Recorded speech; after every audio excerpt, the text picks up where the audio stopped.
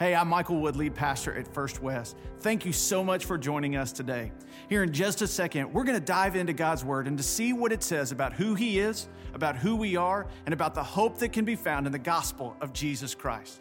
I pray that today God's Word will encourage you, it'll challenge you, and it'll allow you to see that no matter where we find ourselves, there's always hope because of Jesus Christ. So let's dig in and see what God has for us today in His Word. Father, forgive them, for they know not what they do. Have you ever really considered the significance of that statement that Jesus made as He was hanging there on the cross? Right, that in that moment that Jesus was at the height of His suffering, we see the depth of the immense love that He had for humanity. Right, as He's hanging on the cross, body beaten and bruised, nails in His hands and His feet, and yet in that place He says, Father, would you forgive these people because they have no idea what it is that they're doing? Forgiveness is a powerful word, isn't it? It's a powerful thing to experience the release of being forgiven of wrongdoing in your life. It's a powerful thing to come to a place in your life that you can extend forgiveness to someone who has deeply wounded you. For some of us, we have felt and continue to feel the power of unforgiveness in our life. That even at the mention of that word this morning of forgiveness, there's a name, there is an image, there is a moment in your past that comes to the surface that you think, I could never, ever bring forgiveness to that situation. And yet all throughout this Bible, we see not just a call to forgive, but we see the heart of the author of this Bible, which is one of forgiveness. Over the next 6 weeks, I believe that we're going to do some deep soul-level work in this area of our life. I think for some of you, it's going to be an incredibly difficult challenge to process through because of the weight of the hurt and experiences and relationships that have been broken in your life to truly get to a place to experience freedom and forgiveness. But I believe that over the next 6 weeks, that if we lean into this of an understanding of the vertical forgiveness that we experience from God and the call for horizontal forgiveness in our lives among one another, that we truly can experience the freedom of forgiveness and live life in a way that for some of us we've never experienced over the last couple of decades because we've been in such bondage to bitterness. In these weeks, we're going to dive into the nature of God and His character and what it means that God would be a forgiving God. We're going to talk about the importance of us releasing others from the wounds that they have caused us, not sweeping under the rug or saying that it wasn't a big deal, but coming to that place of trusting that situation and that person to God and no longer allowing it to hold us hostage. For some of us, in a couple of weeks, we're going to dive in and we're going to talk about the importance of forgiving ourselves. Because that bondage that you have lived in has not been towards someone else. That bondage has been in yourself and something that you've done in your past or things that you've done in your past. And you've never been able to move past it. You've continued to find your identity and what happened and what you did. And we're going to see from God's Word the importance of being able to not just understand the forgiveness that you have from God, but the forgiveness that we should show ourselves. Today, we're going to begin by laying this foundation because we can never consider coming to a place of forgiving ourselves or being willing to forgive others or even coming to a point of approaching someone that you know you've wounded to seek their forgiveness in your life if we don't first understand the forgiveness that comes from God. So I want to invite you to take your Bible and open with me today to 1 Corinthians. I'm just kidding. Just kidding. No, we're done with that. Praise God. Go with me to Psalm 130 today. Psalm 130, as we would consider today this foundational understanding of who God is as a forgiving God. To know that is in His nature, that's who He is. And so in the weeks ahead, when we do this hard work of considering what it means for us to forgive others, we'll know that God is not asking you to do something that He doesn't do in and of Himself.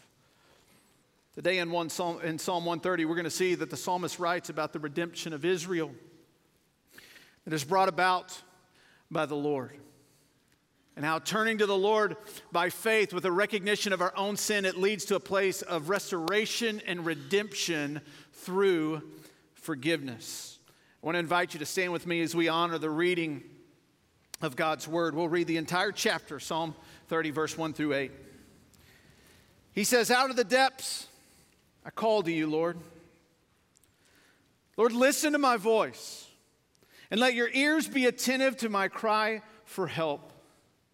Lord, if you kept an account of iniquities, who could stand? But with you there is forgiveness. Therefore you are, so that you may be revered. I wait for the Lord. I wait, and I put my hope in his word. I wait for the Lord. More than watchmen for the morning. More than watchmen for the morning. Israel, put your hope in the Lord, for there is faithful love with the Lord, and with him is redemption in abundance, and he will redeem Israel from all its iniquities." Let's pray together.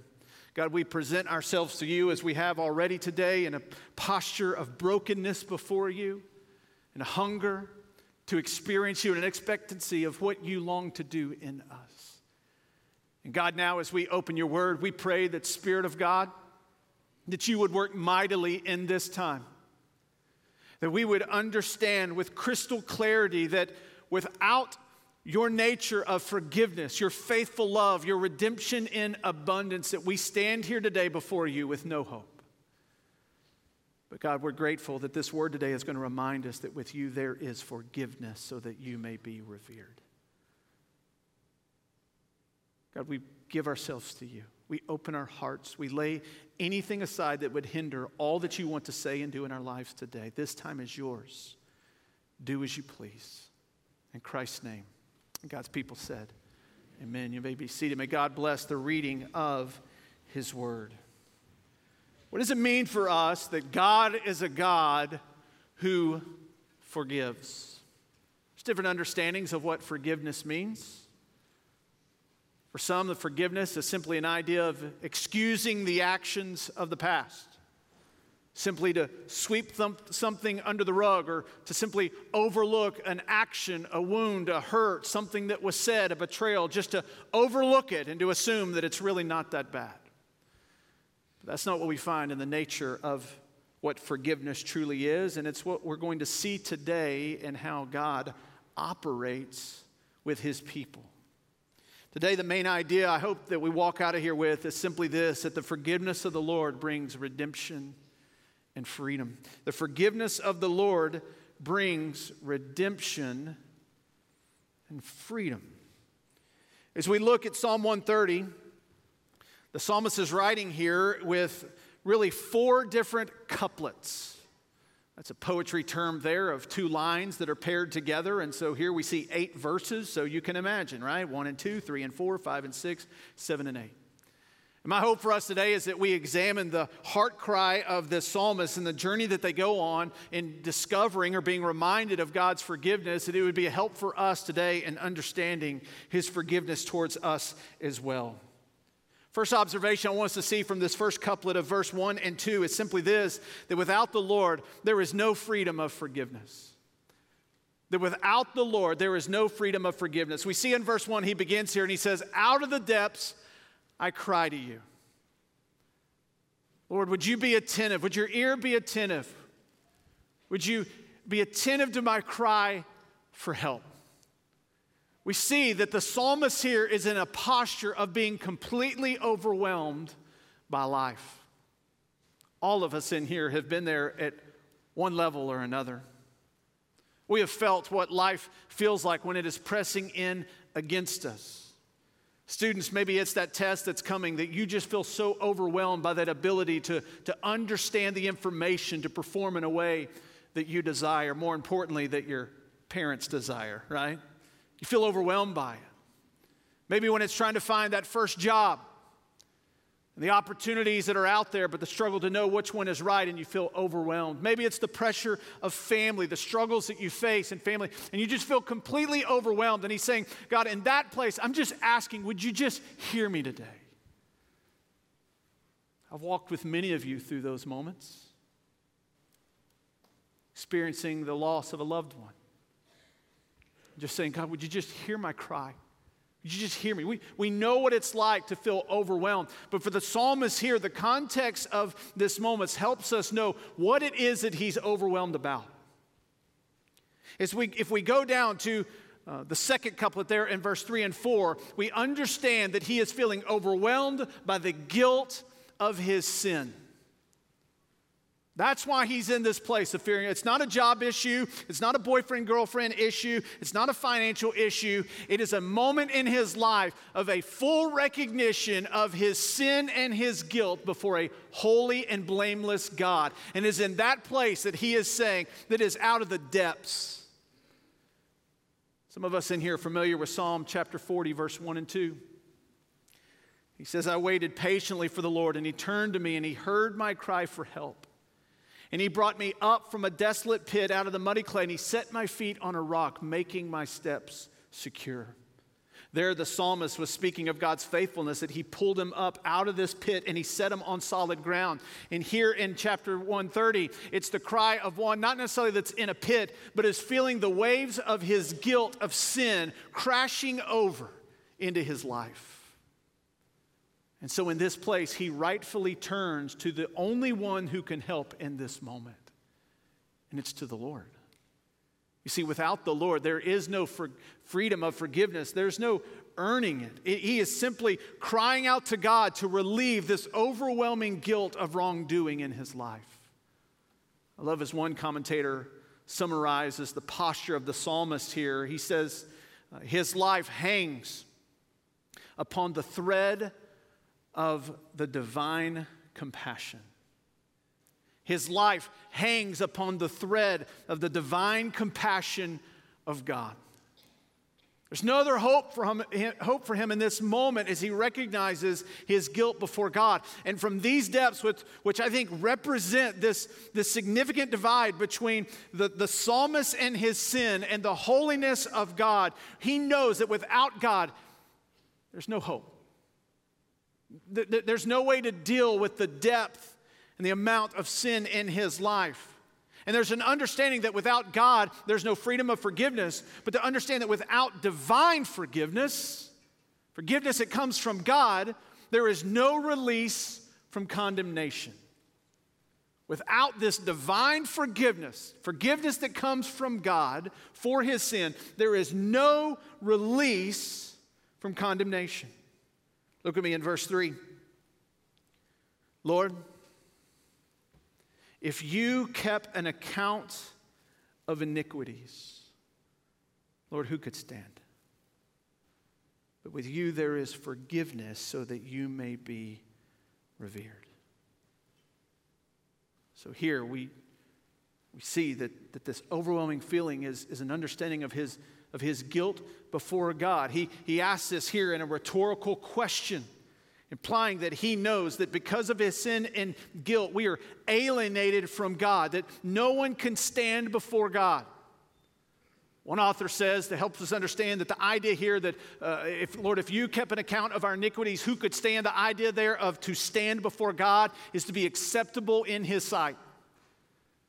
And he says, God, if you kept a record of our sin, if there's no divine forgiveness, then God, I stand in condemnation before you because of my guilt. You are holy and righteous and just. And my life has been one in constant disobedience to you. And because of that, there is no hope for me outside of your divine forgiveness.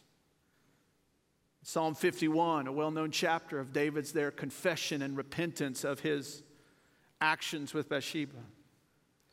He says there, God, against you and you alone have I sinned and done this evil in your sight, so that you are right when you pass sentence. You are blameless when you judge. For David, there was a right perspective of who he was in his sin before this holy God. And he says, against you and only you have I sinned, God.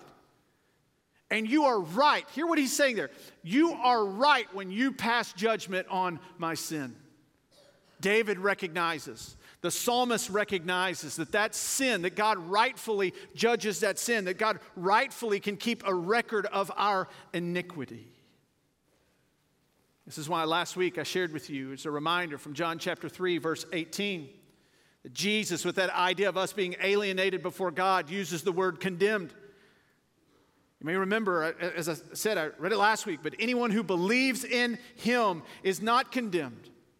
But anyone who does not believe is already condemned because he has not believed in the name of the one and only Son of God. It gives us a hint. We'll get more to this at the end of our time together of where the source of that forgiveness comes from. But it's that recognition that outside of divine forgiveness, outside the work of the gospel, there is no forgiveness to be found. There is only condemnation and the inability to stand as acceptable before God. And I want us to feel the weight of the significance of this moment of standing before God, alienated from Him in our sin. 2 weeks from today, as we begin this journey of talking about what it means for us to forgive others that have wounded us, we're going to look at the parable of the unforgiving servant. Some of you may remember that parable. Jesus is telling an earthly story with a heavenly meaning, a spiritual meaning, and he's talking about the importance of understanding our forgiveness that God has shown towards us and how the overflow of that should be our forgiveness towards others. And he uses this story of a king and a man who is in great debt to the king. And it's a picture that he's giving us here of our standing before a holy, perfect God. And in that moment, when he's illustrating the debt that exists because of our sin before God, Jesus uses the highest possible currency in that culture when talking about the amount. The biggest dollar bill, if you will. The highest amount of currency. And the number that he uses to show the amount is the largest number that is known in the Greek language. So Jesus there is giving us a hint in this earthly story with a heavenly meaning to understand that our debt before God is more immense than you can ever imagine. In fact, I think it's why the psalmist says in Psalm chapter 25, verse 11, he says, "Forgive my iniquity, for it is immense." If you were to consider the pattern, the rhythm of your life, the choices that you've made, the things that you've looked at, the conversations that you've had, it doesn't take us real long to be able to identify with that verse, does it? God, my iniquity before you is immense. It is immense in quantity. I look at my life and I see a consistent pattern of me choosing my way over your way. God, it is immense in the depth of my sin as I recognize things in my life that I have done that, like David, I look at him and just say, that was evil. Lord, if you kept a record of sin, who could stand? But that's what sin does. It keeps a record. I love Tim Keller, and he's got a pretty new book called Forgiveness. It's a great book that is been a good guide for me in this journey that we're going here through forgiveness. But he talks about the reality of that sin or that wrongdoing and how we as individuals can keep that record of iniquity in our life. Listen to what he says. It won't be on the screen, so you got to listen well. But I want you to listen to how he walks through this. He says, what makes forgiveness difficult is that sins create a record. A residue of liability or obligation. For example, if someone steals something from you or wrongs you in some significant way and is caught, he might say, well, that happened last week. It's in the past. You, however, would feel very strongly that the sin against you created a continuing debt, liability or obligation that does not pass away with time. The person who wronged you continues to owe you. Now listen to what he says. Sins create a record. They do not just pass into the air and vanish. The psalmist then is saying that our sins create a record with God that will have to be paid up on Judgment Day. For some of you, this might be a grace gift from the Lord today for you to, for the very first time, understand, or for you to be reminded that when we sin against God, yes, God is a loving, grace-filled, merciful, forgiving God, but that does not mean that He excuses sin. He does not sweep sin under the rug. No, there is an understanding that when we sin before God, we have sinned before Him. And He's saying it, the psalmist is saying at this place, God, that if you held to that record, if there is not something that steps into this situation, I am completely alienated from God. And I will be held in account for that record.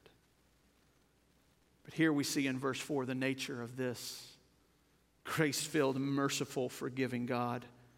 Verse 4, but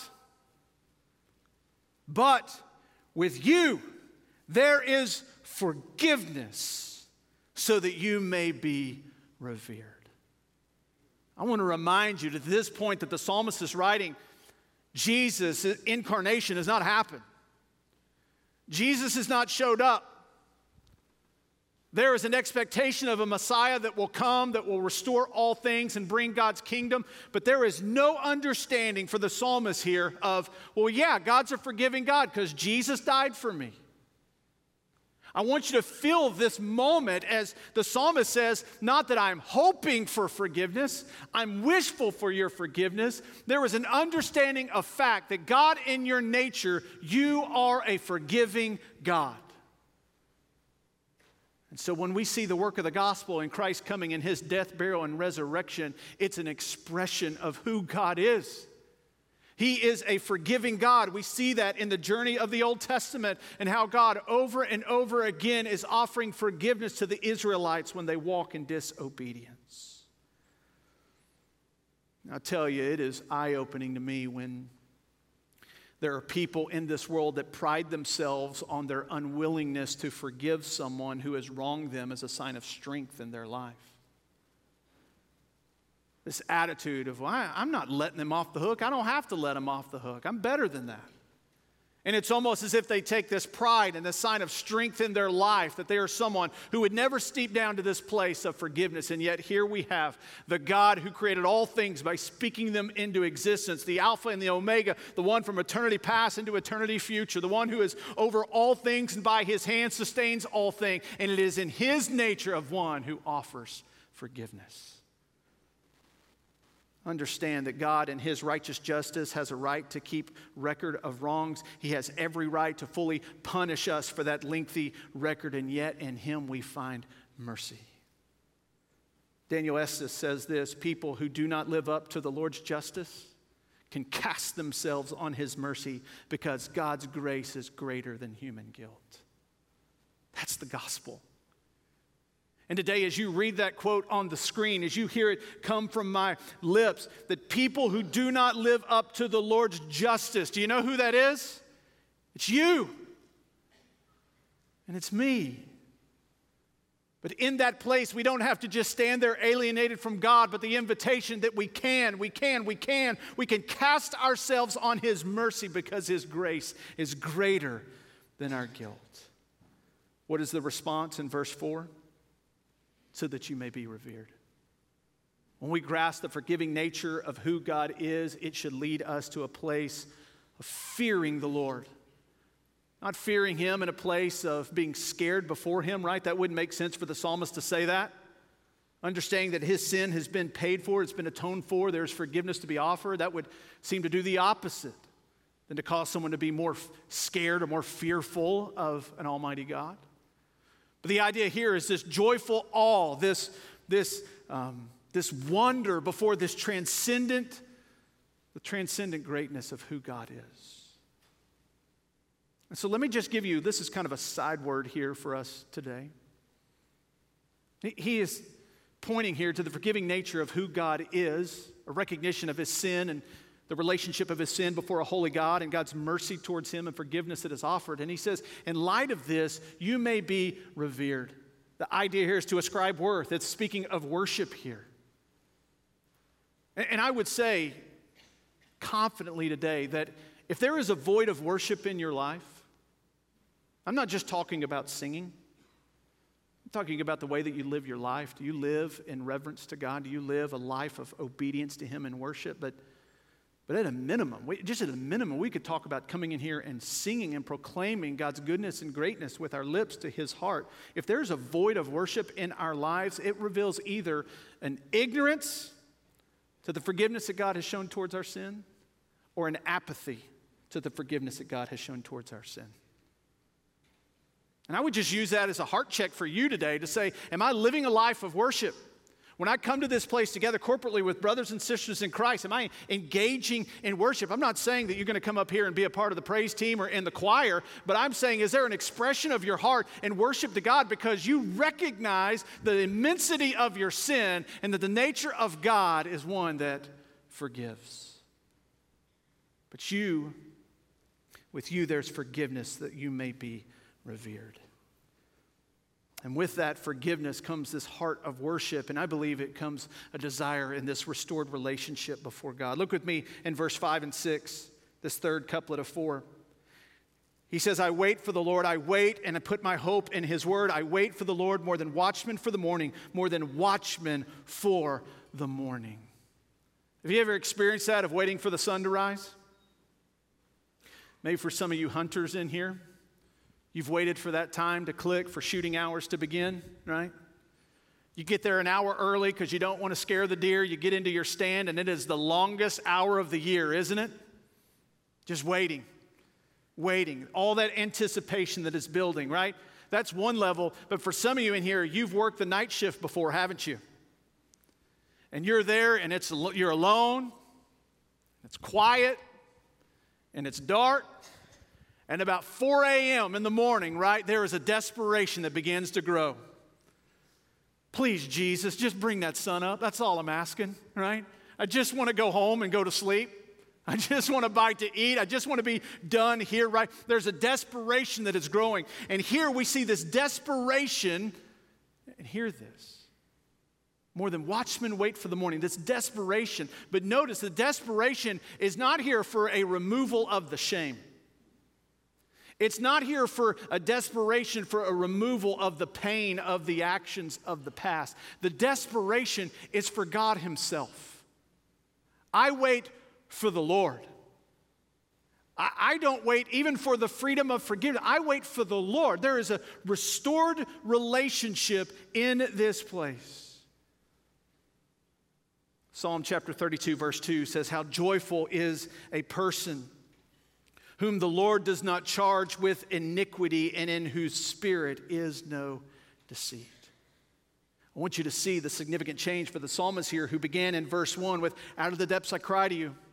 I'm overwhelmed by the guilt of my sin. God, would you just allow your ear to be attentive to my cry? And to now he's saying, Lord, I wait for you. I long for you. I desire this restored relationship, one that is now defined by joy. This is the power of the forgiving nature of God, that it restores us into a right relationship with him. And this all comes because of his redemption. Look at me in verse 7 and 8. We see the shift here now from the psalmist thinking individually with him and God, and now he's going to turn his attention to the nation of Israel. Israel, put your hope in the Lord, for there is faithful love with the Lord, and with him is redemption in abundance, and he will redeem Israel from all its iniquities. I want to remind you, I've said it earlier, but remind you of the pattern of Israel's living in their relationship with God. Over and over and over and over again, the rhythm of their life was one of disobedience to God. It was immense in its quantity. It was immense in the depth of its wickedness. As Moses goes up to meet with God there in a burning bush, and the Israelites are at the base of the mountain creating a golden calf, a false god to worship, even after God has delivered them. And there's forgiveness to be had.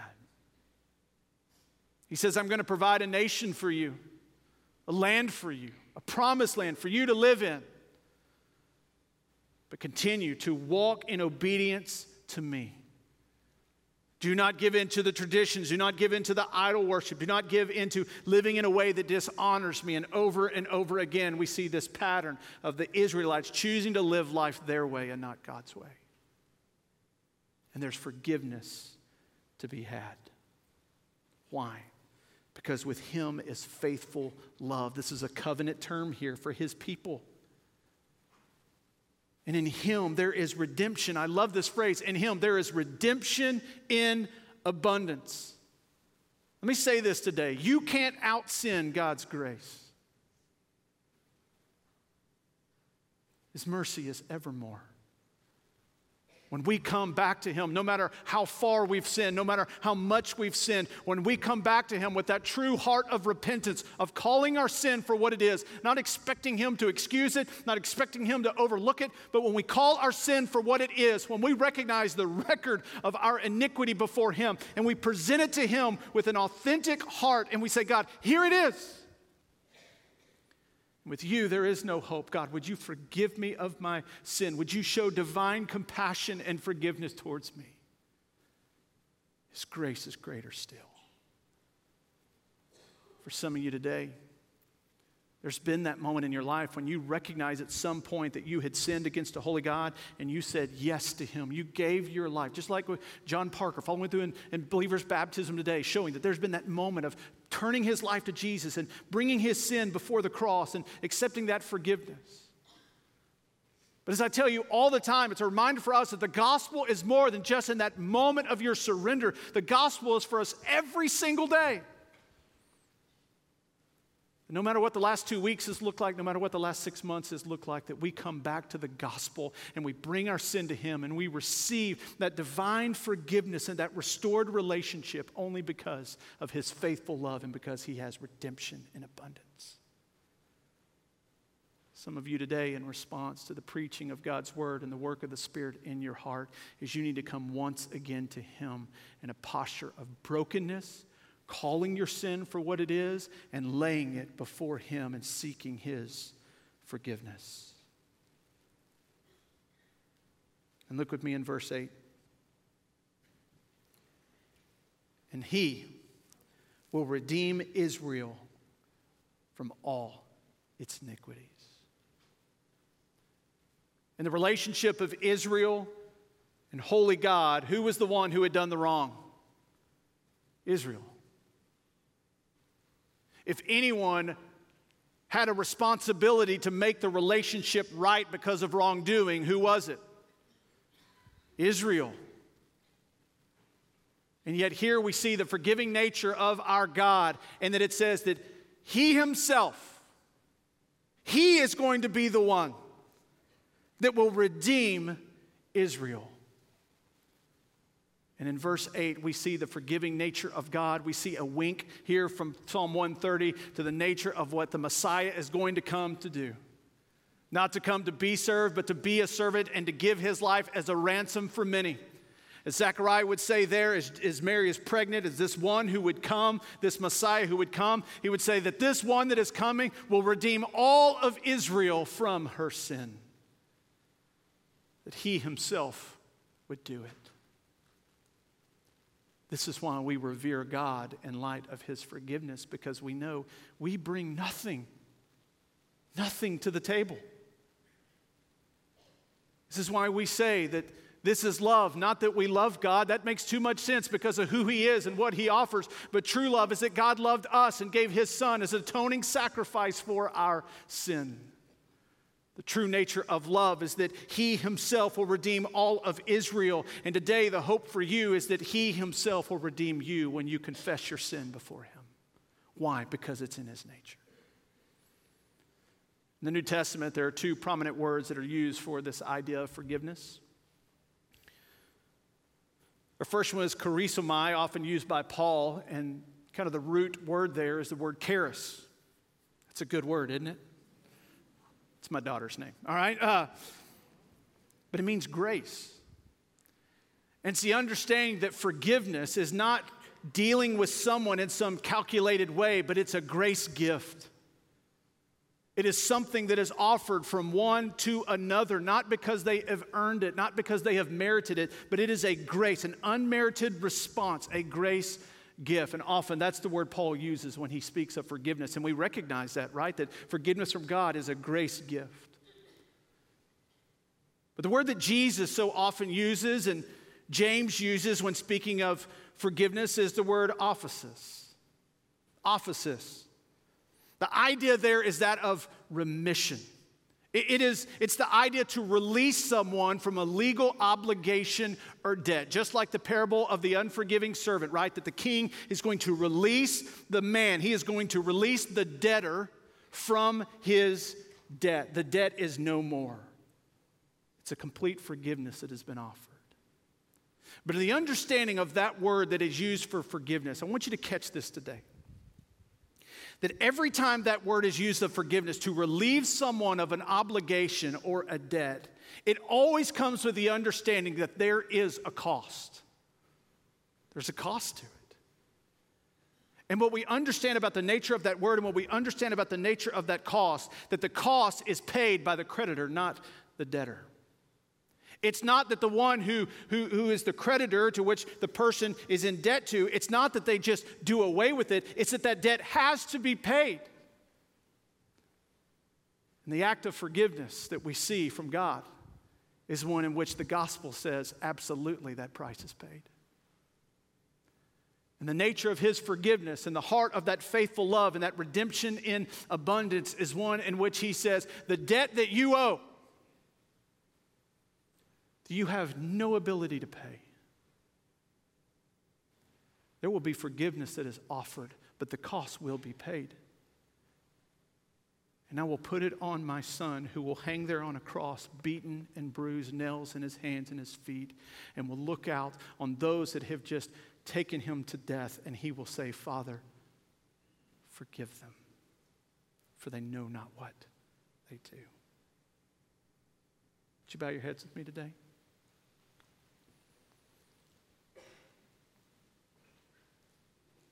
Today, I just want to give you a moment here. For some of you, you need to respond by faith right now in this moment. You recognize that your sin before God is immense and that you have no hope to stand before a holy, perfect, eternal God. And yet today, you've heard the forgiving nature of this God and his love for you. He has paid the cost that you owe, and he has put it on his son Jesus, and in Jesus' death, burial, and resurrection, he was that atoning sacrifice, paying that debt on your behalf. And right now in this moment, you can, by faith, put your trust in God. Believe in your heart. Confess with your mouth that Jesus, you are Lord, and I am ready to turn my life over to you.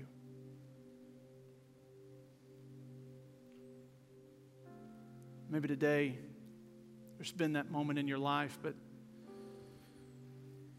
honestly, you've just been living life your way and just kind of affirming some factual truth in your mind that God's a forgiving God, and with that, you're living in a way in which your life communicates. You think God's just excusing your sin. He's just overlooking it. It's not going to be that bad. And today, you've been reminded again of the significance of your sin and the overwhelming nature of God's grace on you. And my prayer is that it would stir in you a heart for worship, a life of worship and obedience to him, putting your hope in his word and walking in obedience to him, and a life of waiting on him, longing for him.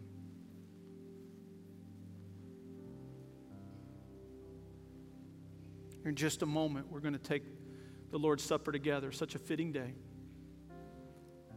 The scripture is clear that we're not to do it flippantly, but we are to come to the Lord's table with the right heart, with the right perspective. And today, as you continue in this moment of prayer,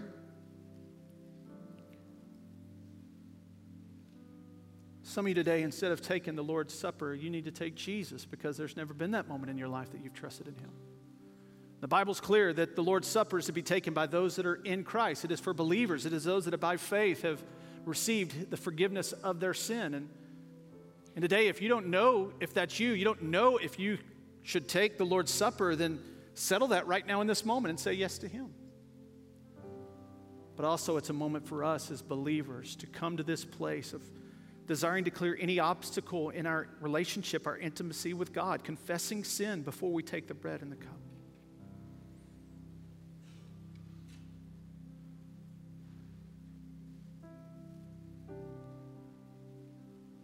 So, Lord, today as we come to you,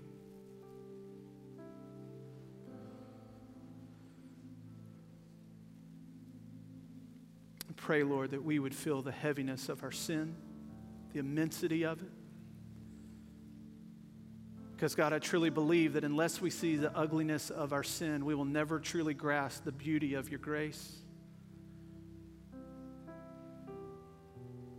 And Lord, we do believe that if you kept record of sin, we couldn't stand before you. There's no way we would be acceptable before you, but with you there is forgiveness.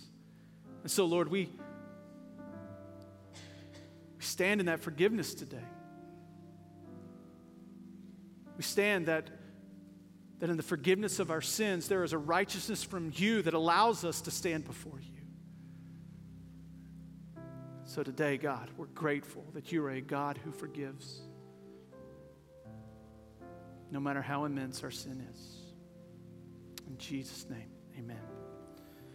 Thank you so much for joining us today. We hope, again, that you were encouraged by what God had to say for you and for your life. I just want to extend an invitation for you today. Maybe today you realize that you need Jesus in your life. Maybe today you just need to take that next step in your spiritual walk, or maybe you've got a spiritual need, and I want you to know that we would love to come alongside you and serve you any way that we can. Feel free to reach out to us at firstwest.cc, or you can call the church, 318-322-5104, and we would love to help you in what God is doing in your life. Have a great day.